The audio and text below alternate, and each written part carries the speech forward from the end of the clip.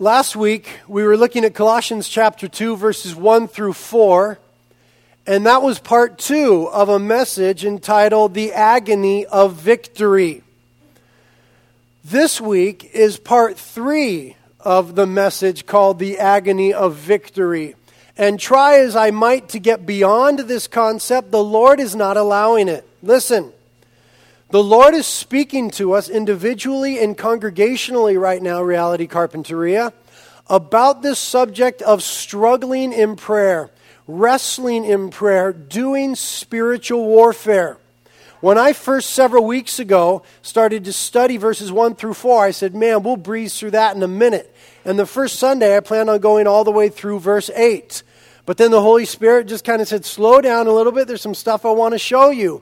And verses 1 through 4, we did a sermon the first week, and we didn't get through that. And so we had another sermon on it last week. And now we're in it for part 3 of the Agony of Victory. And I have a sneaking suspicion that there might be a part 4. But let's read verse 1 as we're going to narrow in on that again today. Chapter 2, verse 1.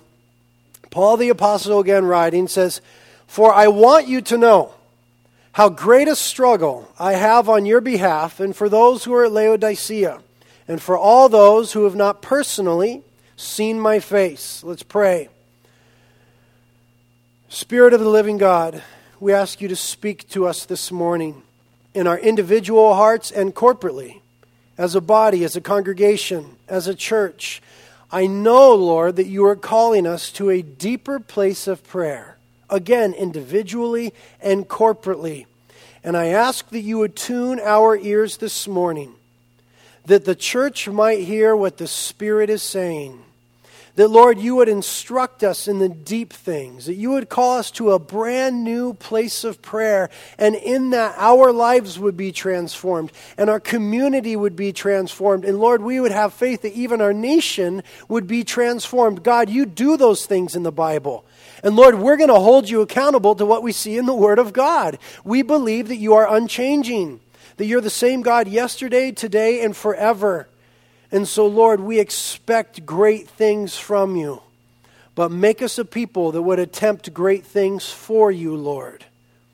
Move radically in our hearts this morning. Teach us to be persistent in prayer. We ask it in Jesus' name. Amen. So we've been talking about this idea of struggling, agonizing in prayer on behalf of others. From verse 1, as Paul says to the churches there in the Lycus Valley in modern-day Turkey, as he says to them, I want you to know, it's important for them to know, how great a struggle Paul has had on their behalf. Even though he's never seen them, he is struggling in the spiritual realm, battling on their behalf for their spiritual well-being. And again, that word struggle in the Greek is agon.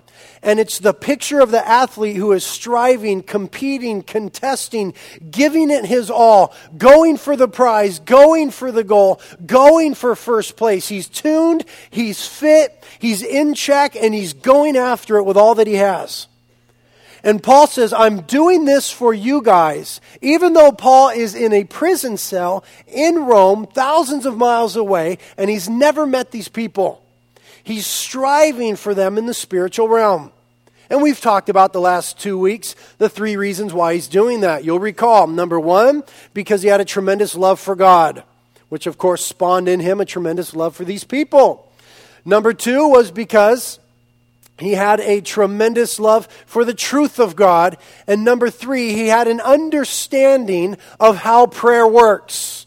And we zeroed in on that third one last week. He had an understanding of how prayer works, or said differently, the power of prayer. And we're going to look at another facet of prayer this morning, adding on to or dovetailing into that which we spoke about last week.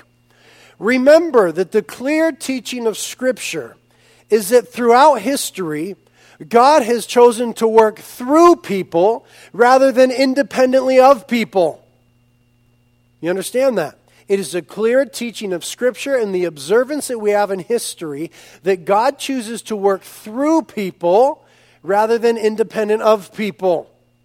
We also understand from Scripture that we are commanded and have the privilege to come to the Lord in prayer. It's a command, but it is an honor. It's a privilege. It's a joy. It's a wonder. It's a mystery. It's awesome. And we also understand from Scripture that prayer changes things. That was the thrust of the message last week. That lives, situations, communities, and nations are transformed through prayer. You remember 2 Chronicles 7:14.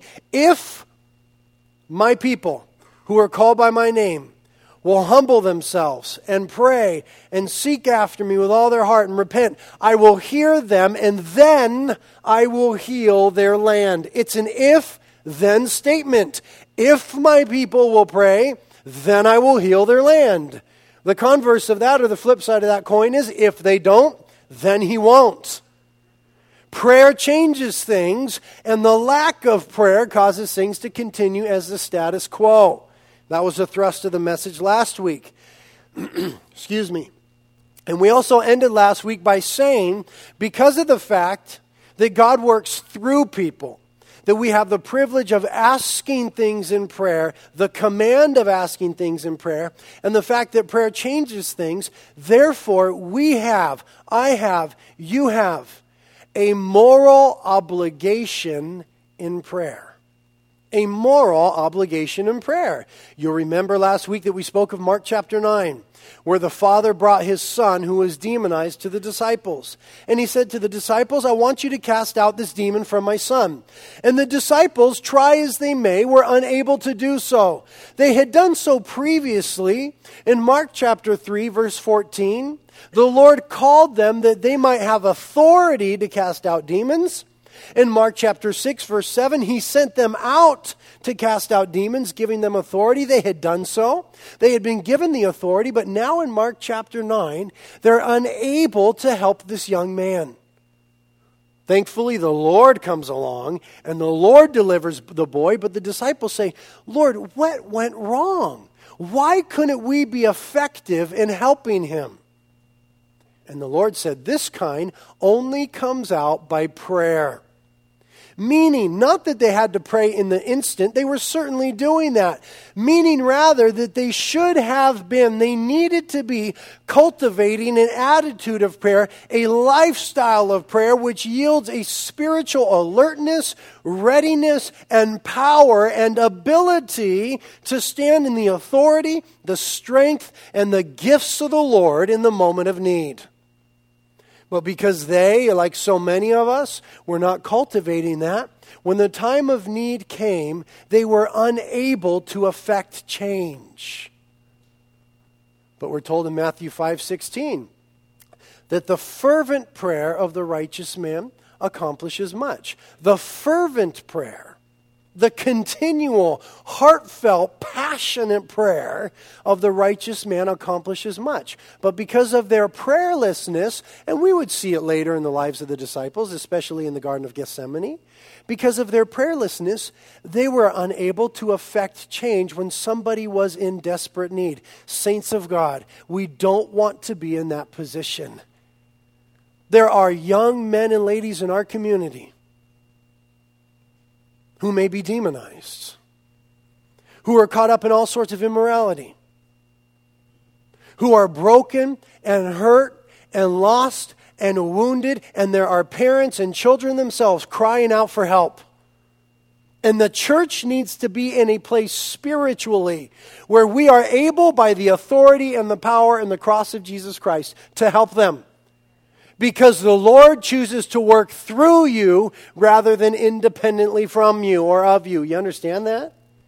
And so there is this tremendous moral obligation upon the church that we ought to be in an attitude of prayer. Indeed, Paul the Apostle said in 1 Thessalonians 5:17 that we should pray without ceasing.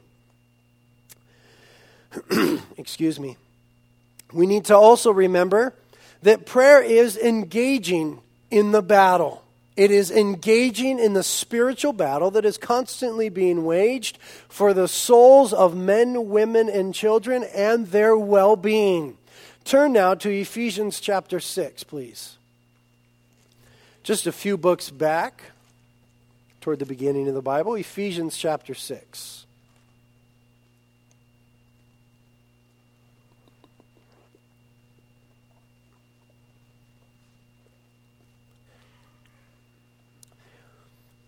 Ephesians chapter 6, starting in verse 10, we have this very famous passage on spiritual warfare.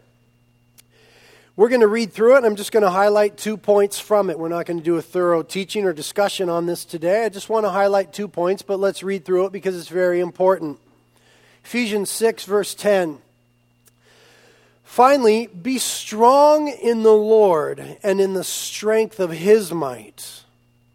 Put on the full armor of God, that you may be able to stand firm against the schemes of the devil. For our struggle, there's that word again, like Paul used. Our struggle is not against flesh and blood, but against the rulers, against the powers, against the world forces of darkness, against the spiritual forces of wickedness in heavenly places. Therefore, take up the full armor of God, that you may be able to resist in the evil day, having done everything to stand firm. Stand firm, therefore, having girded your loins with truth, having put on the breastplate of righteousness, and having shod your feet with the preparation of the gospel of peace. In addition to all, taking up the shield of faith, with which you are able to extinguish all the flaming missiles of the evil one. And take the helmet of salvation and the sword of the Spirit, which is the word of God.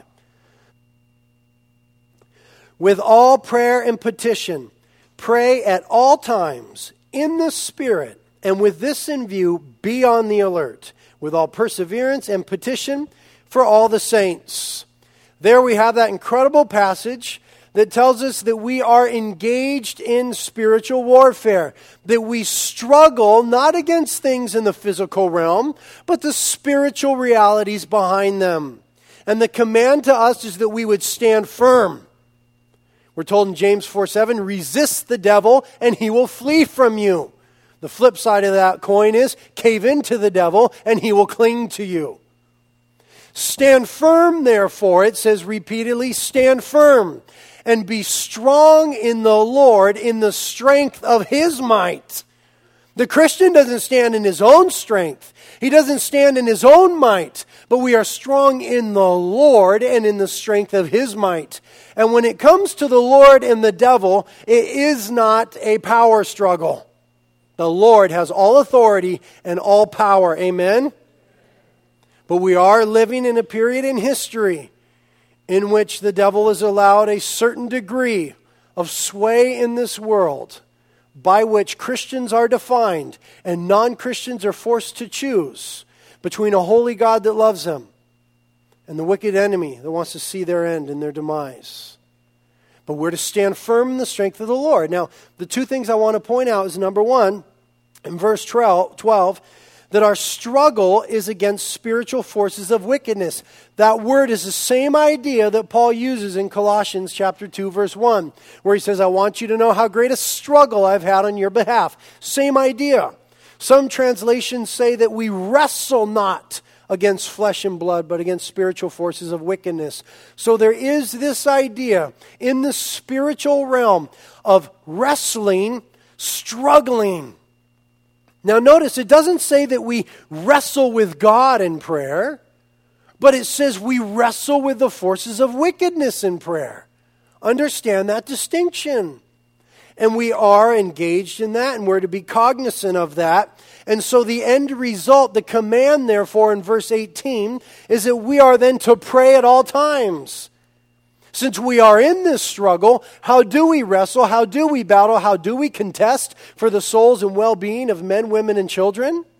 By praying at all times, as it says in verse 18.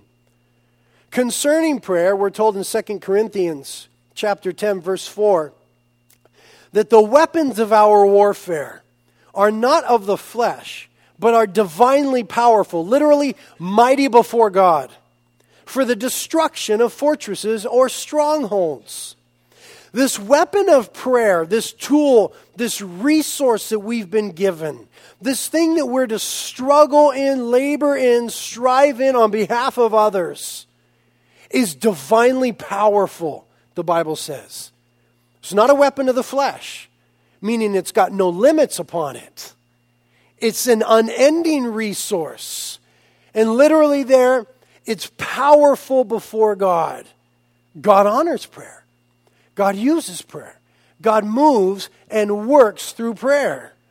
And we're told that it is for the destruction of fortresses, that is, satanic strongholds, for the tearing down of things that would exalt themselves against the knowledge of God. Not that we would just make a dent in the things the enemy wants to do in our community, but that we would destroy what the enemy wants to do in our community.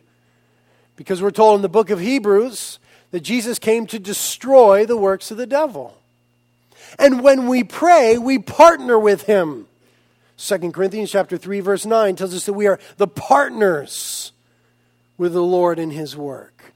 And so it is in prayer, because God chooses to work through people, that we partner with him in destroying the work of the enemy amongst our spouses and our kids and our community and our nation. Remember from last week, Daniel chapter 10, that Daniel began to pray on behalf of his nation. And 3 weeks later, he received the answer to the prayer. But when the angel came as a messenger, he told him, Daniel, from the moment you begin to pray, the Father heard you, and I was dispatched.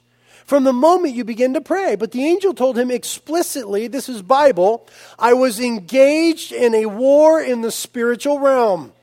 And Michael the archangel came to my aid. And the inference there is, thank God that Daniel persevered in prayer. That he didn't give up after 3 days, 5 days, 10 days, 12 days, 15 days, 17 days, 19 days. But to the 21st day, he persevered in prayer until the battle was won, and then the answer came. We are to persevere in prayer. There's a battle going on. Prayer changes things. We have the command and the privilege to do so. There is a moral responsibility, but it is a battle. And so Jesus addresses this in Luke chapter 18. Let's go to Luke 18 now. Luke chapter 18.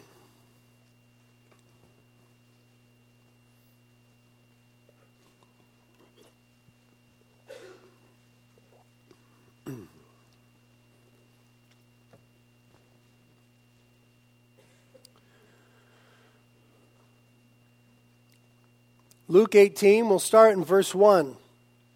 Verse 1 is very important. It says, now Jesus was telling them, this is the disciples, Jesus is telling the disciples a parable to show that, now hold on right there. He's telling them a parable. What is a parable?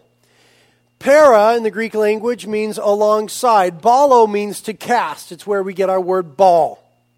And so it means to cast alongside, to put something alongside of something else, to make an illustration, to make a point, to make a comparison or a contrast, to reveal a spiritual truth. So he's telling them this parable. He's casting alongside a spiritual reality, pictures and words that they are familiar with, that they might learn a spiritual principle. Jesus, talking to the disciples, tells them this to show that, two things here. At all times they ought to pray, and number two, not to lose heart. Two things there. He wants his disciples to know from this parable that we're about to read that they need to pray at all times, but also that they need to not lose heart, because as anybody knows that's engaged in the battle, sometimes we can lose heart. But Paul said in 2 Corinthians chapter 4, verse 1, since we have this kind of ministry, therefore we do not lose heart. Or literally in the Greek, we are not faint-hearted cowards. Since we have this kind of ministry, we are not faint-hearted cowards. What kind of ministry? The kind of ministry that snatches men, women, and children from the gates of hell and delivers them into the kingdom of light of the beloved Son. Since we have, the church has been given this incredible ministry, we don't wimp out, we don't wuss out, we don't lose heart. So the Lord tells them this parable, that they might pray at all times and not lose heart.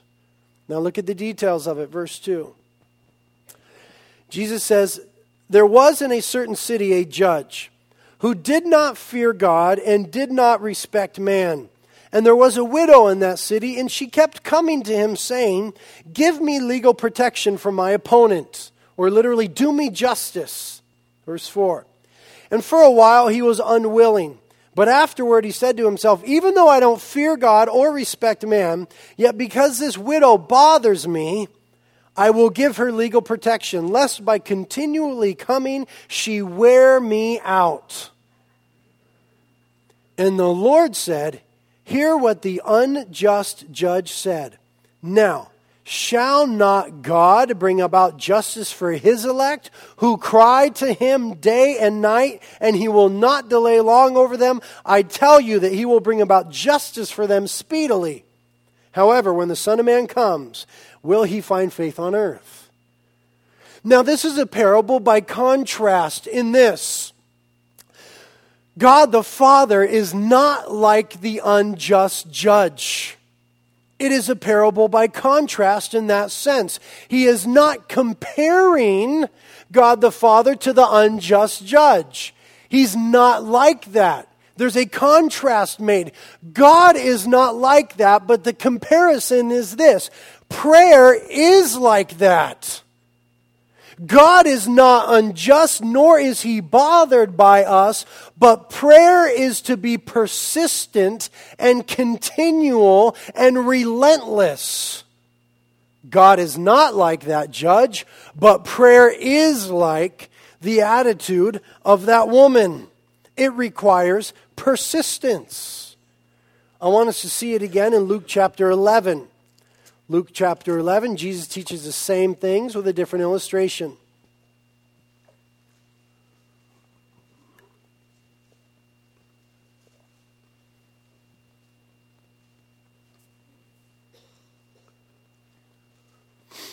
Luke chapter 11, we'll read verse 1 to get the context, and then we'll move down to verse 5 for time's sake. Luke chapter 11, verse 1, and it came about that while Jesus was praying in a certain place, after he had finished, one of his disciples came to him and said, Lord, teach us to pray, just like John the Baptist taught his disciples. Very interesting. Powerful and potent point right there. The only thing the disciples ever asked Jesus to teach them was how to pray. They had seen him walk on water. They never said, teach us to walk on water. They had seen him raise people from the dead. They never said, teach us to raise people from the dead. Though Peter did walk on water, and Peter did raise Tabitha from the dead. They had seen him produce an amazing catch of fish, but they never said, teach us how to fish, though they could have used some lessons. The only thing they ever asked the Lord to teach them directly was how to pray. That means that as they observed for 3 years the life of Jesus Christ, the most potent thing they saw was his prayer life. That ought to speak volumes to us. So that is the context. He gives them the Lord's Prayer. That's for another sermon. Go to verse 5. Verse 5. And he said to them, suppose one of you shall have a friend, and shall go to him at midnight and say to him, friend, lend me 3 loaves, for a friend of mine has come to me from a journey, and I have nothing to set before him. And from inside he shall answer and say, don't bother me. The door's already been shut, and my children and I are in bed. I cannot get up and give you anything. I tell you, Jesus says, even though he will not get up and give him anything because he is a friend, yet because of his persistence, he will get up and give him as much as he needs.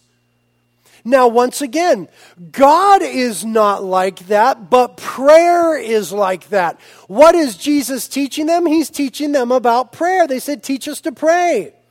This is not a parable about the character of God. It's a parable about the character and nature of prayer. In fact, God was contrasted to the unjust judge in Luke 18, and he will be contrasted in a moment to this sleeping friend. But the thrust, the point of it, is that prayer requires persistence. Jesus said he wouldn't get out of bed because he was his friend. He would only get out of bed because of his persistence, or as it could be translated, shamelessness, or as it is translated in the King James, importunity. I love that word. We're going to learn about that right now. Importunity. Because of the man's importunity, his prayer was answered. What does that adjective mean? You look it up in Webster's and it says this: to be urgent or persistent in asking or demanding. To be insistent, refusing to be denied. Annoyingly urgent or persistent. Do you remember back in Luke 18 a moment ago, verse 5, he said, "Yet because this widow bothers me, I'll give her justice." Because she was importune. Because she was persistent and insistent, her request was answered. Now, once again, God is not like the unjust judge or the sleepy friend. We're told in Revelation 5, chapter 8, that our prayers are like golden bowls full of incense before them. He delights in our prayers. He commands us to pray. He loves to hear our voice in the morning as his children. God is not like that. But prayer that prevails is like that. There's a difference between everyday prayer that comes and goes with our whims and prayer that prevails. Prayer that prevails is like that. It is importune.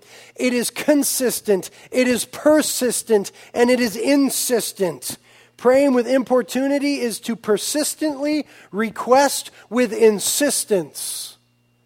Over and over again. Now contrast that with the words of Jesus last week.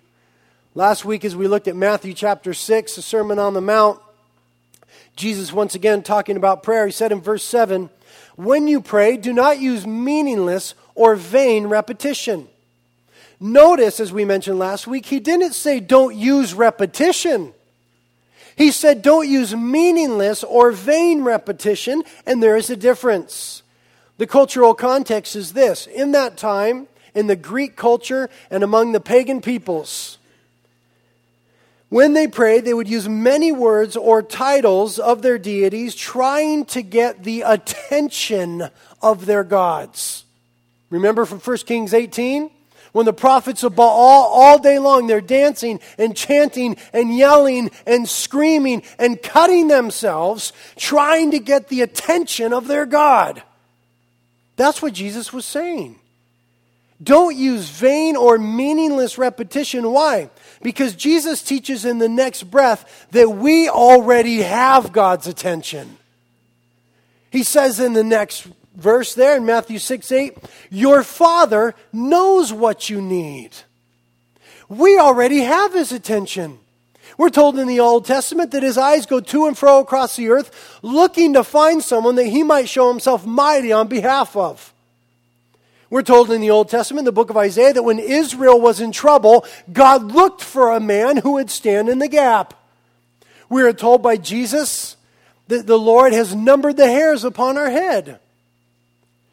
Meaningless and vain repetition was done by the pagan cultures in trying to get the attention of their gods, and there was no attention because there was no God.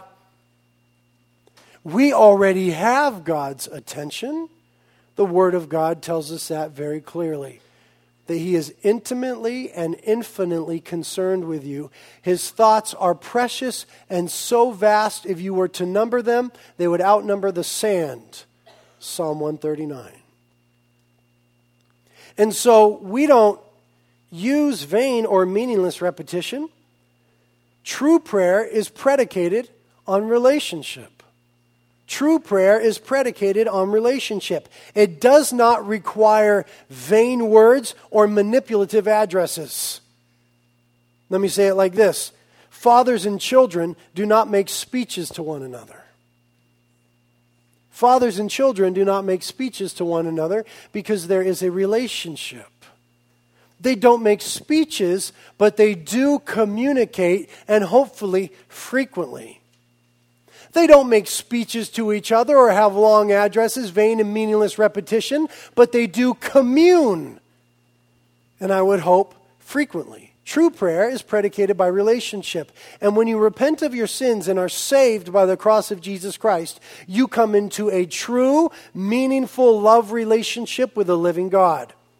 And so we're told in the book of Hebrews that the access to the throne, which is a throne of grace, undeserved favor, the access to the throne is such that we can enter boldly when we need help. Because there is already that relationship. Jesus describes this further, this importunity in prayer, in verse 10 of where you're at. Luke 11, verse 10. Actually, start in verse 9, forgive me. Luke 11, verse 9. And I say to you, Jesus says, ask and it shall be given to you. Seek and you shall find. Knock and it shall be opened to you.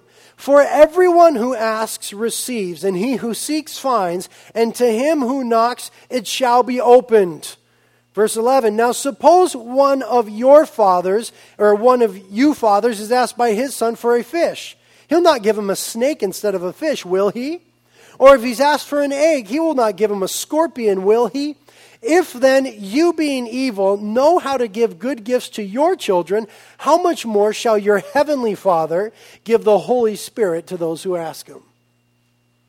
Now, Jesus brings the Holy Spirit into the picture, but the principle is the same throughout prayer and for whatever we are asking. Here he contrasts God with the unfaithful friend who is sleeping at night to our heavenly Father, who is infinitely and intimately concerned. And he says, if even earthly fathers who are wicked know how to give good things to their children, how much your heavenly Father? And then he gives us the idea of importunity once again. He says there in verse 9, I say to you, ask and it shall be given, seek and ye shall find, knock and it shall be opened to you. Now it's very clear in the Greek language here that when it says ask, it's in a tense that it means keep on asking. It's in the margin if you have a New American Standard Bible. It means keep on asking.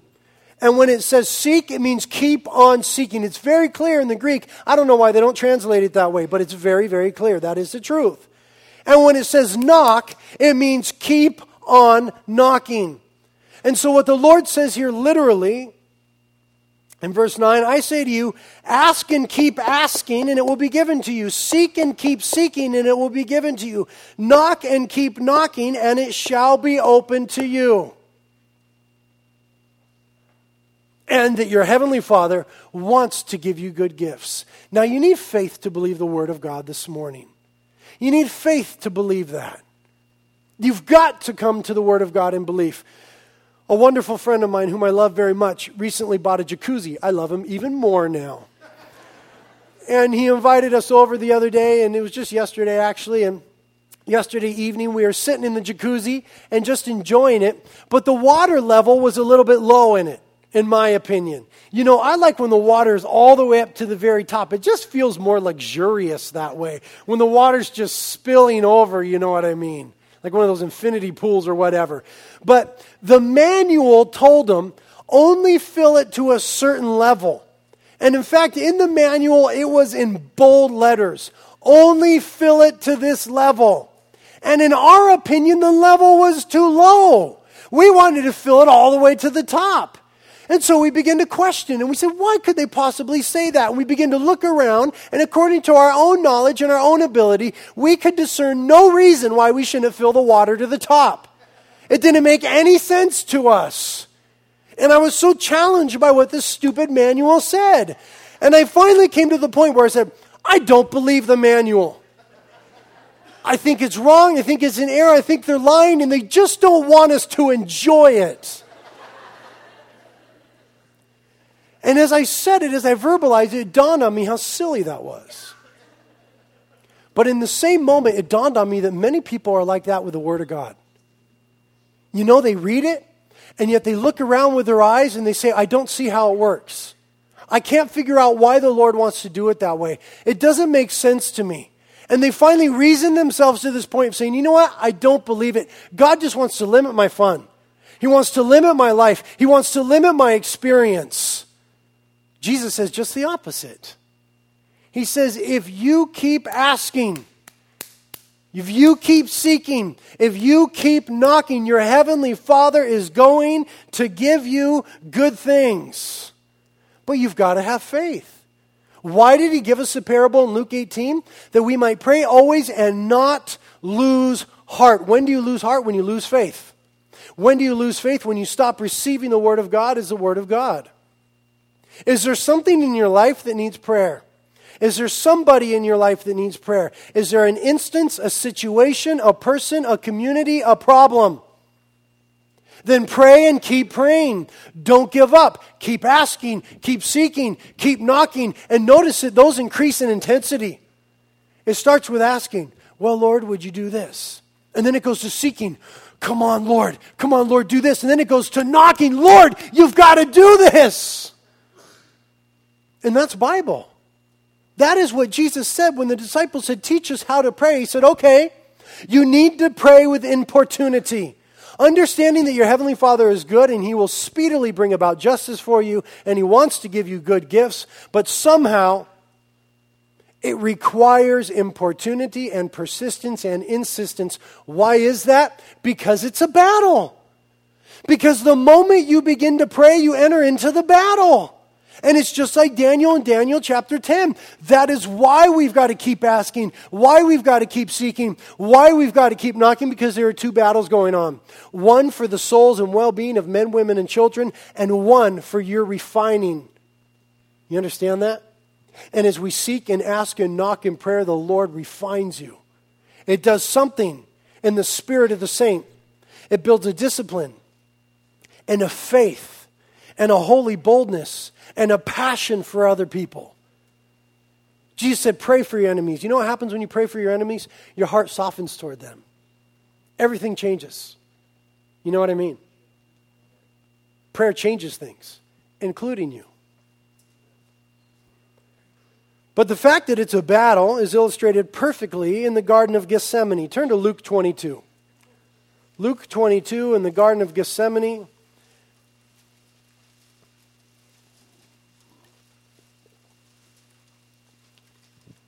"75 of us were just there in Israel last month in the Garden of Gethsemane. It was incredible. We'll never read this story the same again after being there, huh? Luke 22, starting in verse 39,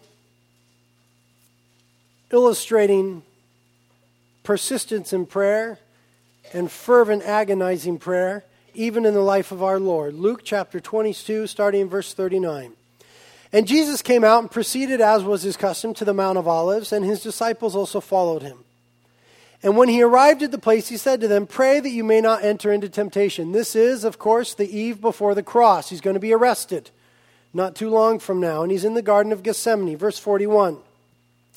"And he withdrew from them about a stone's throw, and he knelt down, and he began to pray, saying, 'Father, if thou art willing, remove this cup from me. Yet not my will, but thine be done.' Now an angel from heaven appeared to him, strengthening him. And being in agony, he was praying very fervently. And his sweat became like drops of blood falling down upon the ground." 2 points. Number one, we learn from the rest of the Gospels that Jesus prayed that prayer 3 times. He prayed it 3 times. He was persistent. "Father, if there's any other way to save humanity, let this cup pass before me. But nevertheless, thy will be done." We are told in 1 John to pray according to the will of God. He prays it 3 times. "Father, if there is any way for this cup to pass before me." Now, if even the Son of God prayed to the Father with persistence, how much more you and I? I mean, it's unfathomable. We don't quite get it. It's one of these mysterious things concerning prayer in the life of our Lord. So Jesus was persistent here in what? In the midst of a battle. It's the Garden of Gethsemane. It is the Garden of Decision. It is the eve before the cross. It is where the reality of the cross, not just the physical torment of it, but the spiritual truth that my sin and your sin and the sins of every person that has ever lived would be heaped upon the sinless shoulders of Jesus Christ in that indescribable moment. The agony of that, the reality of that, the depth of that was such that he sweat drops of blood, an actual medical condition, hematidrosis, only experienced under severe, agonizing conditions. And it says there in verse 44 that being in agony, there is that word again, he was praying fervently.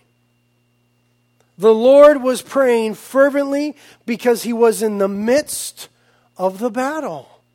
And he prayed persistently because he was in the midst of the battle. And when we begin to pray, we step into the battle. When the church refuses to pray, it removes itself from the battle, and you might as well assume a victim mentality at that point. You just watch it happen. And the enemy just comes into the ranks and begins to decimate. Do you know how many people I have heard this week that have fallen in sexual immorality? Pastors and leaders in various churches that I know of? More than 2 this week alone. The enemy would love to destroy, to mar, to pervert the bride of Christ. There is a battle happening. And we are called to press into the battle, to put off the victim mentality, to reject the status quo, to have faith to believe that prayer changes things, and when we step in the midst to say, because this ministry is so incredible and lives are changed, I will not lose heart. I will not be a faint-hearted coward. I will persist. I will insist. I will be importune in my prayer, as Jesus was in the Garden of Gethsemane. In his life, he rose early to pray. In his life, Jesus spent whole evenings, whole nights in prayer. We're told in Hebrews chapter 5, verse 7, that he offered up prayers with loud crying and tears. If the Lord prayed with crying and tears, how much more should you and I? It's the same idea that we're learning about from Paul in Colossians 2, verse 1. I want you to know how great a struggle I have had on your behalf and those at Laodicea and all those who have not seen my face. Paul is struggling, battling, agonizing. It's what Daniel was doing on behalf of Yisrael in Daniel chapter 10. It's what the church was doing in Acts chapter 12 when Peter was arrested. Peter was arrested for the gospel, and it says that the church got together and they had a prayer meeting, and they refused to stop praying until Peter came and he knocked on the door. It's what this church is going to do this Wednesday night as we gather again at 6 p.m. to pray for the youth and the purity and the deliverance thereof. It's what we did last Wednesday. It's what we'll do again this Wednesday. Why are we having another prayer for the purity of the youth? Because we need to persist. We need to persevere. We need to be importune. We need to insist. We need to press in, because if ever there was a spiritual battle, it is for the sexual purity of the young people in America today. If ever there was a battle, teach us to pray, Lord. When the disciples asked Jesus to teach them to pray, part of the response was that they had to be importune. They had to persist with insistence. Prayer is like that. Charles Finney is one of the greatest American evangelists in history. And I've been reading his autobiography. It's a beautiful little book here. And I'm going to read you a quote from it. Charles Finney, born in 1792, lived to 1875. Read a biography or an autobiography on Charles Finney. I don't agree with all of his theology, but the way that the Lord used him in this nation some years ago is undeniable. And this is his autobiography. It's a collection of his own writings from his diaries. And I want to read to you what he says about his own prayer life here. He's going to talk about a place called DeKalb. It's in Illinois. And he's going to talk about going to a synod. It's a council of church leadership that he was on his way to. For several weeks before I left DeKalb to go to the synod, this leadership meeting, I was very strongly exercised in prayer and had an experience that was somewhat new to me. I found myself so much exercised and so borne down with the weight of immortal souls that I was constrained to pray without ceasing. Some of my experience indeed alarmed me. A spirit of importunity sometimes came upon me so that I would say to God that He had made a promise to answer prayer, and I could not and would not be denied. He would say that to the Lord. It seems so bold, but it is so biblical. He goes on, I felt so certain that he would hear me and that faithfulness to his promises and to himself rendered it impossible that he should not hear an answer, that frequently I found myself saying to him, quote, I hope that thou dost not think that I can be denied. I come with thy faithful promises in my hand, and I cannot be denied, end quote. I cannot tell you how absurd unbelief looked to me, and how certain I was in my mind that God would answer prayer. Those prayers that from day to day and from hour to hour, I found myself offering in agony and faith. I had no idea of the shape of the answer, the locality in which the prayers would be answered, or the exact time of the answer. My impression was that the answer was near, even at the door. And I felt myself strengthened in the divine life, put on the harness for a mighty conflict with the powers of darkness, and expected soon to see a far more powerful outpouring of the Spirit of God in that new country where I had been laboring. Wow. Lord, that you would give men and women in our community a faith like that. That you would burden our souls with the way that you burden the soul of Charles Finney. Lord, that you would do that in some people from this place.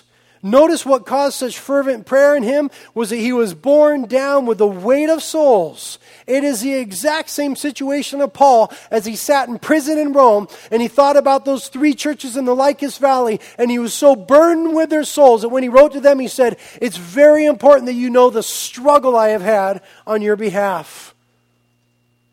Makes me think also of a man named William Carey, this time from England, lived from 1761 to 1834. He was a simple man. He was a shoemaker. And there he made shoes all day long. And one day, having a realization of the immensity of the gospel and the size of the world, he fashioned out of that shoe leather a globe. He made a globe out of shoe leather. And he made this globe the object or the inspiration for prayer. And he would hold this globe and he would look at it and he'd begin to pray for people he had never seen, he had never visited, he may never know. He began to pray for them. He had never been anywhere. He just began to have a burden for souls, and he would look at that globe and he would pray. And you know what the Lord did? The Lord sent that man, William Carey, to India. And he became the father of modern missions. He became a pioneer in the winning of souls in other nations. And there are people in India today who owe their salvation in part to this shoemaker who had the faith and the boldness and the strangeness to make himself a globe and to look at it and pray for people he had never seen. And he is the man whom we quote when we say, expect great things from God and attempt great things for God. Church, the only thing I have to ask you is, are you passionate about anybody other than yourself? And if not, that needs to change. Lord, thank you for your word this morning. I trust, Holy Spirit, that these things which you've spoke have not fallen upon deaf ears. Indeed, your word says that as the rain and the snow come forth upon the earth and water it and cause the seed to sprout and bear fruit, so your word accomplishes the purpose for which it was sent forth. Spirit of God, I ask that you would water the word of God now in our hearts.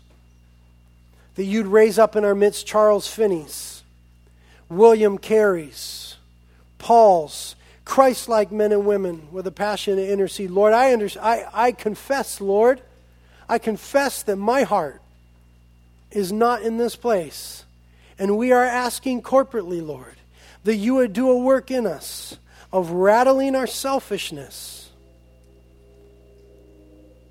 of opening up to us the depth, the breadth, the width of the gospel, and that you would burden us for souls and make us importune in prayer. Holy Spirit of God, do that in us.